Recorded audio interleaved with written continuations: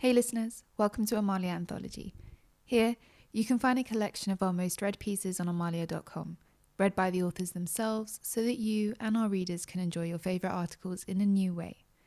This episode, Afroze Fatima Zaidi is reading her piece, The Mother Tongue as Resistance, Reflections on the Subtle Power of Our Native Languages. The Mother Tongue as Resistance, Reflections on the Subtle Power of Our Native Languages.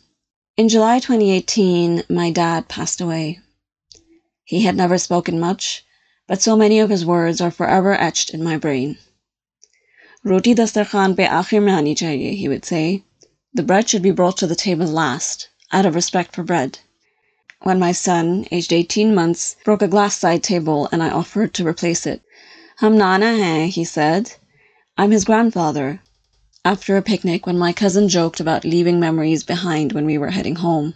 Yaadein to saath leke ja rahe hain, he said. We're taking the memories with us. I remember his voice, his words, always clear and well enunciated. His tone, always calm, slightly lyrical, almost soothing even without intentionally meaning for it to be so. His volume always low, even when something annoyed him. Always full of love, and always in Urdu. Even though we didn't grow up in Pakistan, we grew up speaking Urdu. We were in Dubai, a city which, even in the 80s and 90s, very much had English as the lingua franca. I have spoken English ever since I was able to talk. I did a bachelor's degree in English. I make a living writing and editing English. As a mother now living in the UK, I speak English with my children. But few things have made me realize my connection to Urdu more than my dad's passing. We called him Papa. Not Papa, as in the French, or even Papa in the common subcontinent way, but Papa.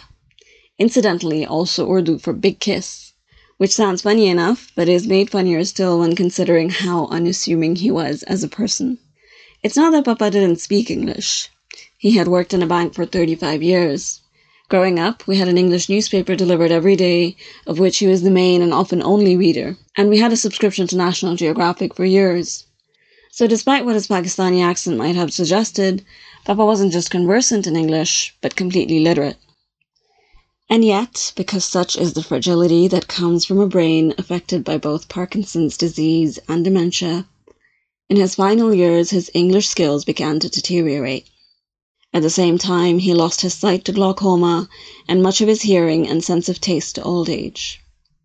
A few years before his death, at an assessment for dementia which I attended with him, the doctor asked him what he remembered of his childhood. Throughout that appointment, I kept feeling like maybe he was struggling to answer the doctor's questions because of having to respond in English. When asked about his childhood, Papa said he couldn't remember anything. He was 70 at the time. Old, but not old enough to have no childhood memories at all. I remember watching him in that moment. He was frail, his expression a little lost because of the glaucoma, but so dignified. I remember feeling a profound sense of regret at not talking to him more about what his childhood was like. I remember feeling heartbroken and helpless, and being glad that he couldn't see my eyes well up in the doctor's office. I remember being overwhelmed with sadness at the thought that those stories, that piece of his history, and mine by extension, was lost forever. Over the coming years, Papa's health continued to deteriorate. When he finally went into hospital for what we thought was an ordinary infection, we didn't know he would never come back home. While he was there, we tried to visit him every day. There was no TV or radio in his room, and he couldn't see well enough to read. He would say his daily prayers sat up in his bed and recite his dhikr on his plastic turquoise-coloured tasbih. It was all he could do to pass the time. He was never much of a talker, but particularly with his English skills deteriorating, chatting with the staff was out of the question. Staying in the hospital made him lonely and restless.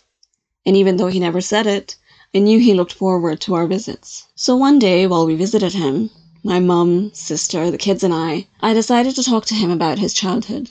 I still remember the day he had his assessment for dementia, and I was desperate to know him more while we had the chance. I asked him what he was like in school. He said the other kids would copy his work, but the teacher would check his work last and tell him off for copying from them. Wouldn't you tell the teacher they copied from you? No, I wouldn't, he said, making light of it. I asked him about when his family moved to Pakistan from India. To what city? With whom did they stay? How old was he at the time? The memories that were lost to him in English flowed forth with ease in Urdu. As I asked, my sister started recording on her phone. We didn't know it would be the last time we would record him speaking to us. Our sweet Papa, with his turquoise-coloured tasbih wrapped around his gentle hand, with his lyrical tone and kind nature and perfect Urdu. The Papa who didn't get his classmates into trouble, even if it meant getting blamed for something he didn't do. The Papa who raised us with lessons of faith and fairness and justice and knowledge and independence, and ingrained in us so deeply a sense of who we are and where we come from. Probably because of his introverted nature, he was never actively political. Yet he definitely knew and understood politics, and he was committed to justice. And despite us never seeing either of our parents be political, I understand now how, as parents, they taught us resistance. They immersed us in a culture that was part of us even though we didn't always feel part of it. They kept us tied to a sense of identity with which we could connect to the past while also being able to know ourselves in the present. Not out of any sense of ethno-national pride, but merely because they passed on to us the norms and customs that were familiar to them. It was effortless in its simplicity, and yet immensely powerful. After my dad passed away, and particularly while living in Brexit Britain, I have come to appreciate, like I never did before, the significance of this connection to our culture, the ability to know it and express it, comfortably and confidently, the need to cherish, preserve, and pass on as many elements of it as we possibly can to our children, the courage to speak the language of our ancestors, even in the face of obvious hostility. And language is particularly significant because so much of our lived experience is tied to it. So many everyday turns of phrase defy translation. So many expressions of creativity in the form of song lyrics and poetry and popular culture, along with a diverse array of inflections and intonations that reflect the heritage particular to us. Language is the vessel that contains our interactions with people and culture and, by extension, life itself. It is our ability to interpret and make sense of the external world as well as our own internal thoughts and feelings. It is the web that connects us and binds us together as human beings, not just interpersonally, but across space and time, through literature and poetry, folk tales and oral history. So when ethno-nationalists get angry at people for speaking another language, this is why. It is immediately threatening to them as an expression of our identity that makes us unassimilable, uncolonizable. It is our secret handshake, our secure line of communication, our exclusive, members-only club to which racist white folk will never gain access.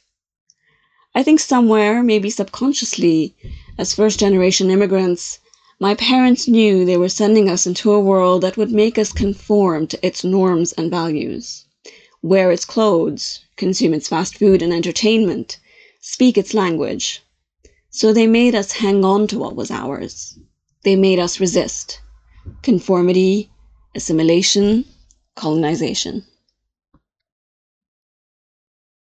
Hey everyone, thanks for listening to this episode of the Amaliah Anthology series. If you'd like to be a part of the anthology series or want to interview an elder, get in touch at contribute@amaliah.com. If you enjoy the podcast and wish to support our production, head on over to amaliah.com/support. You can find us on Instagram at Amaliah_com and on Twitter at Amaliah_tweets. Like, share, subscribe, and we'll see you on the next one.